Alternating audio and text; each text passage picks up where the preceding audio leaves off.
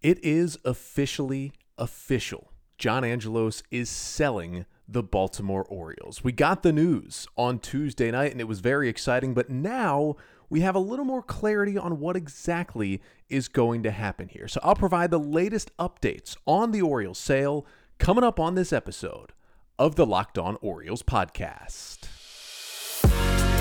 You are Locked On Orioles, your daily Baltimore Orioles podcast. Part of the Locked On Podcast Network, your team every day. Hey there, Orioles fans. Today is Thursday, February 1st, 2024, and welcome back into the Locked On Orioles podcast, part of the Locked On Podcast Network, your team every day. As always, I'm your host, Connor Newcomb, and coming up on today's episode, we will continue to chat about the Orioles being sold to a group led by David Rubenstein. The news coming down, first broken by John Orand of Puck Sports on Tuesday night, and then officially confirmed by the Orioles, by Angelos, and by Rubenstein on Wednesday, letting us know this is actually happening. The Orioles are going to be sold. We'll get into what the timeline looks like now, what some of the pros and cons could be of this process. Then we'll have a little more kind of separate Orioles news and notes coming up at the end of the show. But that is all coming up on this episode of the Locked On Orioles podcast, which is brought to you by FanDuel. Make every moment more. Right now, new customers can join today and get $200 in bonus bets if your first bet of $5 or more wins. Just visit FanDuel.com/lockedon to get started today. And as we jump into the episode here, if you do hear a little bit of potentially barking, a dog in the background, the dog is in here with me. She got surgery earlier this week. She's doing great, but, in a little bit of pain, and she's certainly, though, celebrating the Orioles under new ownership, so you may hear a dog in the background at some point in this episode. But wanted to start with just the latest update on the Orioles sale. When I talked with you in the live episode on Tuesday night, we kind of went through everything we knew at that point, which was John Angelos was selling the Orioles to a group led by local billionaire David Rubenstein for $1.725 billion. But we've learned a lot more since then. So first of all, this is not exactly ironed out yet, but this is mostly what I've been reading and hearing at this point. David Rubenstein initially will buy 40% of the Orioles, and it seems like that 40% will come out of what the Angelos family owns right now. So although the Angeloses are the controlling partners and they've basically got most of the Orioles, the Angeloses only own about 70% of the Orioles. There are a bunch more investors going from, Tom Clancy and Pam Shriver and others around the country who own a chunk of about the other 30%. But because the Angeloses have 70%, they are the controlling owners of the team. Now, the way I understand it, at least to this point, and this could change depending on further reporting, that Rubenstein's 40% will come directly out of the 70% that the Angelos family is selling. At this point, that other 30% of the Orioles that is owned by others, it is undetermined yet whether those other owners will also be selling their shares of the team. That's a lot of owners with pretty small shares across the board as well. But Rubenstein and his group will take over 40% of the Angelos 70%, which makes it look like, okay, Rubenstein will have 40%, Angelos will have 30%, and that other group will have 30%, which will make Rubenstein the controlling partner of the Orioles. And that is the big clarification we got between Tuesday night and now, is that whenever this sale is approved, and that is kind of the first step here, the other owners in Major League Baseball have to approve this sale. They need 75% of the other owners to say yes to get approval. Now, there is an owners meeting next week in Orlando. Unfortunately, that is just not going to be enough time. Unless something crazy happens, they are not going to vote next week in Orlando. They're going to take much more time to kind of go through Rubenstein, go through some of the other partners, go through their financials, and make sure they have all the information they need before they make the decision. Now, I don't think there's going to be any question that the other owners will vote yes on this transition and this sale, but it's going to take probably a few months for that to happen, which means most likely that vote is not coming up next week. But when that vote happens and we get that yes, again, it'll be Rubenstein's group with 40%, seems like Angelos with 30%, and then another 30% to the rest of those current Oriole owners, again, not knowing if they will sell or not and if Rubenstein will get that. But David Rubenstein will be the controlling person. He will be basically voted into power by Major League Baseball, and he will be the one making the final say on the money that the Orioles spend on a myriad of things, not limited to the free agency and the roster budget.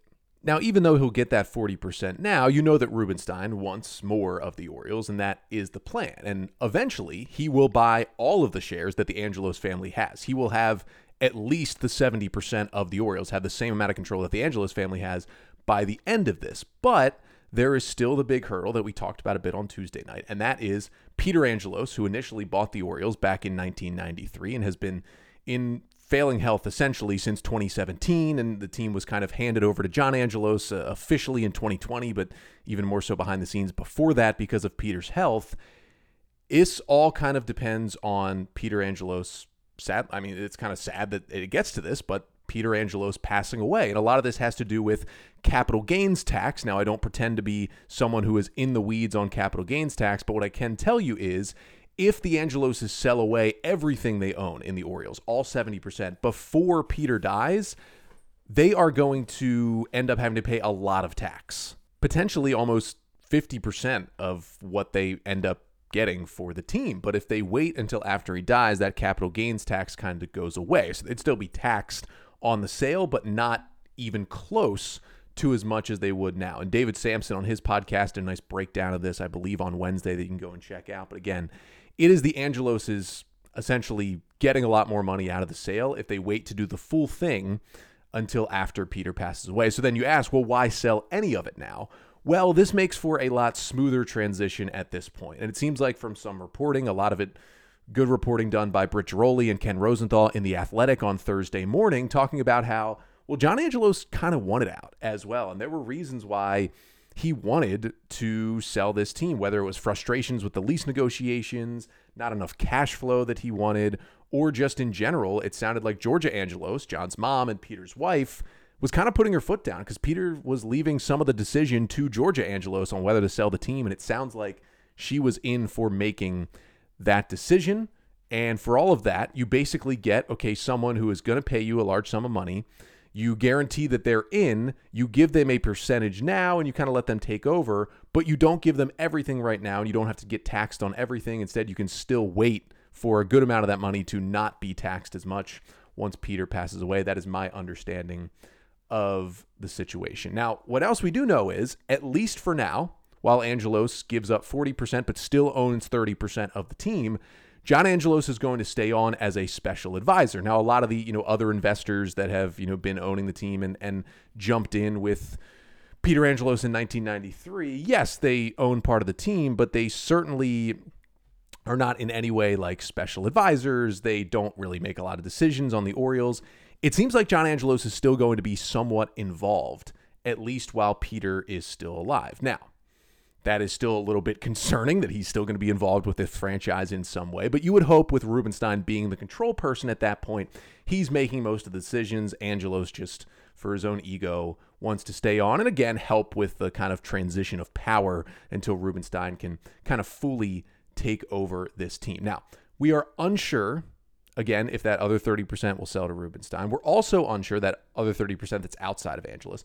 Also unsure what happens with John Angelos as a special advisor once Peter Angelos does pass away. Now, he will sell all of the rest of the stake that he owns to Rubenstein of the Orioles, but I think the big question would be, does Angelos try to still stay on with the O's in some capacity, or does he just fully move to Nashville and get out of here? Now, I hope it's the latter, but it could be the former, and that's something we would probably have to wait on until that actually happens to know what is going to go on there. But I've been mentioning kind of all of these other people, and there's also other people joining David Rubenstein's group to purchase the Orioles for $1.725 billion. And we knew about a couple of the other names on Tuesday night. We knew about Michael Arrighetti, who is the CEO of Ares Management Corporation and oversees a lot of real estate and is worth almost $2 billion. We knew about Cal Ripken Jr. being involved in the ownership group, which is just a great thing for the Orioles and for Baltimore and for Cal as well. But we got a few more names who are in the mix and are part of this group. It turns out Mike Bloomberg is in this group, was a former, 3-term mayor of New York City in the 2000s, was also on the presidential ticket, obviously did not get the nomination, but was on the ticket in 2020, a guy who's worth almost $100 billion and is also friends with David Rubenstein. Rubenstein hosts these two talk shows. They're both on the Bloomberg network. The two are friends, know each other, and probably a big reason why he is in on this sale. Grant Hill is also in this group, former NBA All-Star. Hill is from Northern Virginia, so from kind of close. And Hill's dad grew up in Baltimore, and Hill's dad was a professional athlete and actually worked for the Orioles at one point. So there is the connection there. Michelle Kang is in here, a CEO of a tech company who also owns the Washington Spirit, the professional women's soccer team that plays in Washington, D.C. She also owns, I believe, multiple other women's soccer teams as well. So good to have Kang on, who has that experience owning a sports franchise. And then you got Mitchell Goldstein and Michael Smith. They are also partners at Ares Corporation, along with Michael Arrighetti. And then Kurt Schmoke is in here as well, who was the former mayor of Baltimore back in the late 90s, and he is part of this ownership group. But the big thing is the announcement's been made. The Orioles, Rubenstein and Angelos all put out statements, all made the announcement on Wednesday. This is official. This is happening. You can, stop all the worries of, it's going to be, we're going to get done in again. This is not actually happening. It is truly happening. Now we still need the approval again of 75% of the other Major League Baseball owners, but I don't see that being any problem. It could take a few months. That seems like this is going to happen at this point. And then we move forward. But the other thing is, what do these financials look like? We have this number of $1.725 billion. We have this number of, Rubenstein's going to take 40% now. He'll get more later when Peter Angelos passes away. But what do all those numbers mean? What are they in context to other Major League Baseball teams? And also, MASN is a part of this deal. MASN being sold along with the Orioles to Rubenstein. What is the future of MASN? They broadcast and cover the Orioles. We'll talk about that coming up next. But first, this episode of the Locked On Orioles podcast is brought to you by eBay Motors. Now, I'm sure John Angelos might be getting some parts at eBay Motors as he drives away from Baltimore eventually, but passion, drive, and patience, that is what brings home the winning trophy. And David Rubenstein did say he wants to bring a World Series trophy to Baltimore, but it's also what keeps your ride or die alive. eBay Motors has everything you need to maintain your vehicle and level it up to peak performance. From superchargers, roof racks, exhaust kits, LED headlights, and more, whether you're into speed, power, or style, eBay Motors has got you covered. With over 122 million parts for your number one ride or die, you'll always find exactly what you're looking for. And with eBay Guaranteed Fit, your part is guaranteed to fit your ride every time or your money back. Because with eBay Motors, you're burning rubber and not cash. So with all the parts you need at the prices you want, it's easy to turn your car into the MVP and bring home that win. Keep your ride or die alive at ebaymotors.com.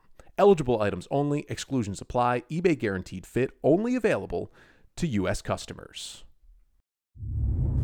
So we're keeping you updated on the sale of the Orioles. John Angelos agreeing to sell the O's to a group led by local billionaire, grew up in Baltimore, Orioles fan, lives in Maryland still, in David Rubenstein for $1.725 billion. That is billion with a B. Again, Rubenstein will initially take on 40% of the Orioles and be the controlling person immediately as soon as the owners approve it. And then after Peter Angelos' death, they will sell the rest of what they own in the team to Rubenstein, and he will have the vast majority of ownership in the Orioles, along with a longer group of people who are investing as well. But that number, $1.725 billion, it is a big number, right? The Marlins and the Royals and the Guardians, really kind of the last three teams to be sold. The Royals went for $1 billion. The Marlins went for $1.2 billion back in 2017. And the Guardians right now are undergoing kind of a similar process that the Orioles are doing, where they had an owner buy in for a small percentage, but with the agreement that he would continue to buy more and more until he eventually becomes the owner.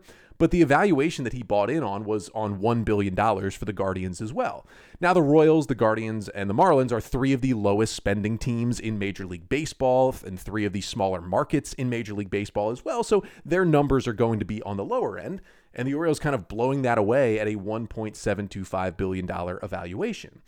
But there was a good article in The Athletic on Thursday morning, again written by Britt Giroli and Ken Rosenthal, kind of talking about this evaluation and also what happened that led up to this sale. And there was some good insight about why John Angelos wanted to sell at this point, but there was also good insight from sources around the league about what this number means. And although it, vastly outweighs what the Marlins and the Royals were recently sold for, and the Orioles are probably a tick above them in terms of media market and sustainability and things like that.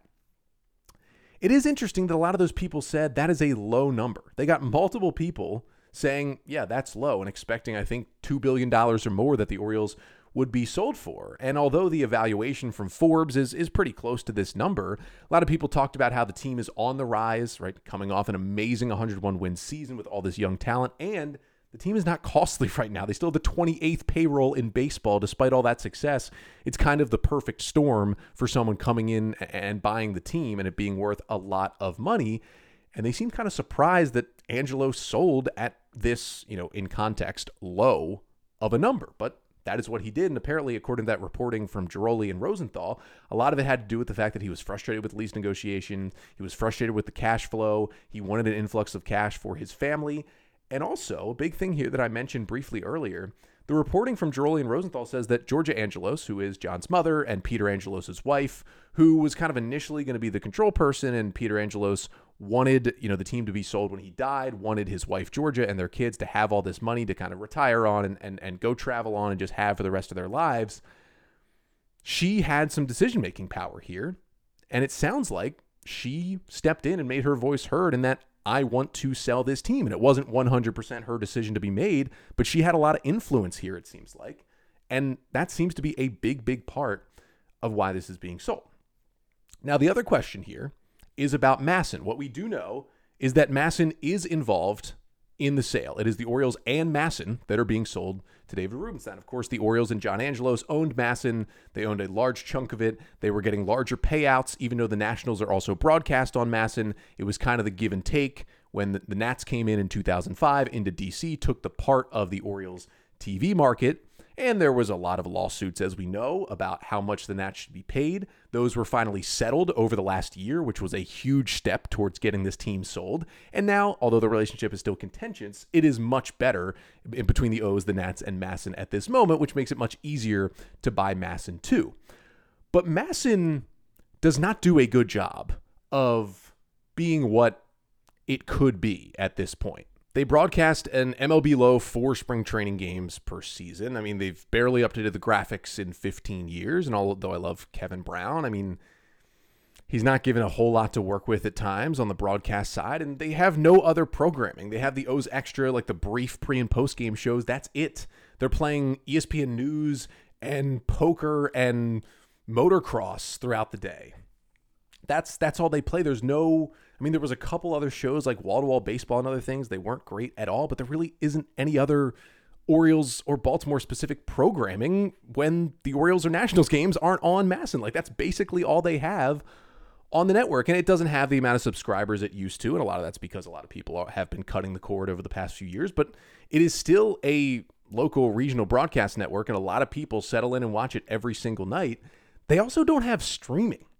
At some point, you got to get the streaming. And I know there's a lot of issues with regional sports networks around Major League Baseball and some of them failing and some teams worried about, what's going to happen to their payroll. MASN isn't one of those that's failing in that way. They are still getting on the air and showing every single Orioles and Nationals game, but there could be some more programming and some more stuff put into this and a way to stream MASN and maybe actually get yourself on YouTube TV so that a lot of people can watch you when they do cut the cord. I don't have cable.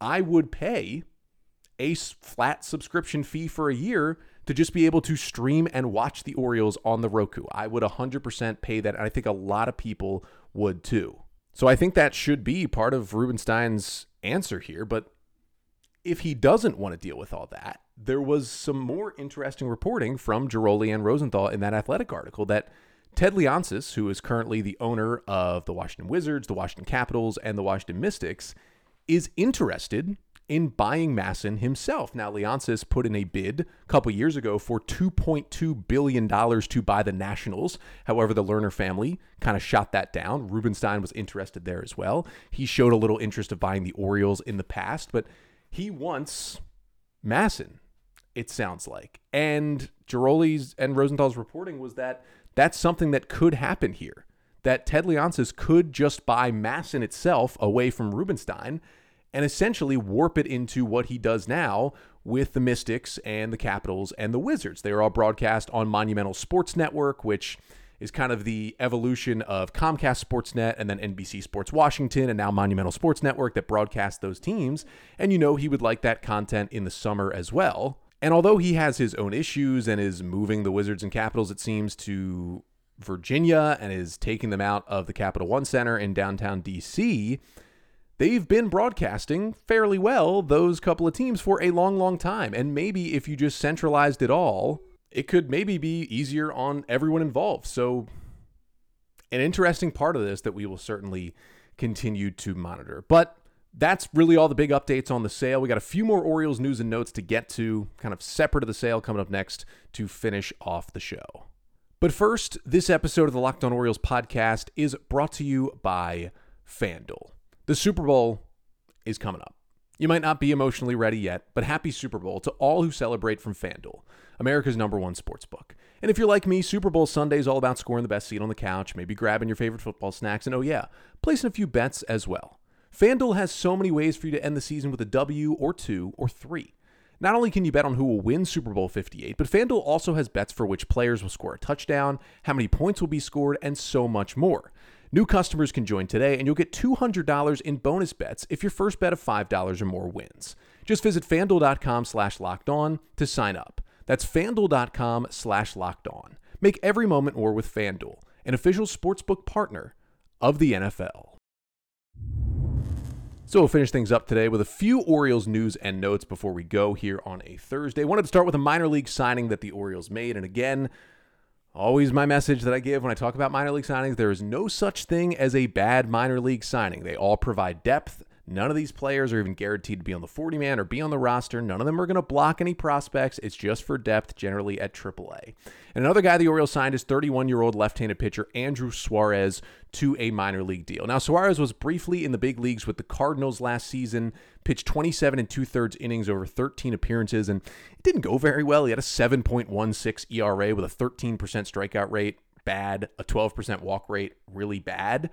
But that was also his first time back in the big league since 2020. He'd kind of been tweaking his stuff, coming back from injury, and was pitching better, and had finally gotten himself back to Major League Baseball. Now, he spent most of the year in AAA with the Memphis Redbirds and the Cardinals system last year, and there he was much better. 64 innings, a 4.08 ERA, 25% strikeout rate, just a 9% walk rate. That is much, much better. Now, he debuted in the big leagues in 2018 with the San Francisco Giants. He pitched there for 3 years, and his rookie season was really good. 29 starts, 160 innings. I mean, he wasn't amazing, but he had a 4.49 ERA as a pretty much starter from beginning to end in the 2018 Giants rotation. He kind of fell off from there the next 2 years, ended up in the minor leagues, and then resurfaced last season. He's not someone I really see probably pitching in the big leagues. I mean, in terms of left-handed pitching options, you know, you've got on the roster Cionel Perez and Danny Coulomb and DL Hall and Cole Irvin and John Means, and then the depth behind them, which we'll talk about, in Keegan Aiken and Bruce Zimmerman and Tucker Davidson. Like, Suarez is behind all of those guys, but what he is good depth in AAA who can start for the Tides, which would be a good thing. He can also pitch in relief for the Tides and can be there, kind of break glass in case of emergency. And the other news and notes we have are on two other left-handers for the Orioles. Both of them talked to Steve Melewski of MASN over the weekend at the Birdland Caravan to give some injury updates. The first one is Keegan Aiken, who was on the O's active roster until June of last year, wasn't pitching very well, and then went down with a back injury and tried to come back in Norfolk multiple times, and just basically he did not pitch again in the big leagues. Aiken is still on the 40-man roster, and he still does have one minor league option year left, which makes him a little more valuable to keep on the 40-man. I still think if the O's were to make like another flurry of moves this offseason, Aiken could be on the 40-man bubble, but more than likely, because he has options, the O's still like the way his fastball plays up. They like his stuff. He'll probably get optioned to AAA to start the year, but Aiken did tell Steve Melewski he is ready to go. Health-wise, the back feels good, and he's good for spring training. And the same thing to be said for Bruce Zimmerman, who didn't pitch very much at all in the big leagues last year, who was mostly a AAA Norfolk rotation member for most of the year after he had that breakout first half of 2022, then kind of fell apart and went back to the minor leagues. He's also a depth arm. Now, Aiken probably has a little higher ceiling than Zimmerman at this point, But Zimmerman also still on the 40-man roster, but good thing for the O's again, also has one more option year remaining, which means he and Aiken can both be freely optioned up and down between AAA and Baltimore this year. And again, I think that means Zimmerman, at least at this point, will stay on the 40-man roster because he has that option year. And again, if you need a spot start, if the bullpen's really tired, you need a long reliever for a couple of days, Bruce Zimmerman becomes your guy. And again, right, there might be better options than even that. I mean, even Nick Vespi, who is also still in the 40-man, a left-hander who's kind of been working on his stuff this offseason. He showed last year he had multiple appearances of 2 and 3 innings, both in AAA and in the big leagues. So Vespi, I would even put maybe ahead of Aiken and Zimmerman on that lefty depth chart right now. But it's nice to have all those guys who have options, Vespi does too, on the 40-man. So you can kind of call them up and down slightly freely and not have to worry about putting them on waivers. And it gives you a lot more freedom on your roster on the back end, the more 6th, 7th, and 8th guys in your bullpen. It gives you more flexibility there because a lot of the O's relievers right now, like Jacob Webb and Mike Baumann and others, like these guys are out of options. Cole Irvin as well. You got to kind of keep them on the roster. So keeping around these other guys with flexibility is good. Zimmerman, who had core surgery after the season in October, says he is also ready, healthy, fully ready to go for spring training. And again, all these guys, Suarez, Aiken, Zimmerman, I see them more as depth than anything. I would bet probably Zimmerman and Aiken both at least pitch once for the Orioles this year. Suarez, not so much, but it's always good to have left-handed pitching depth, and that is what the Orioles have here in those 3 guys. But that'll do it for today's episode. Thank you so much for tuning in. Again, we will continue to cover everything going down with this Orioles sale. Unless we get some more big news, this is most likely going to be the final episode of this week. But don't worry, we'll be back on Monday with a mailbag. Get your mailbag questions in lockedonorioles@gmail.com. Also, leave them in the comments right here on the Locked On Orioles YouTube page, and make sure to like, comment, and subscribe to the Locked On Orioles YouTube page as well. And again, we'll be back with a mailbag Monday when we return. But until then, I'm Connor Newcomb, and this has been the Locked On Orioles podcast, part of the Locked On Podcast Network. Your team every day.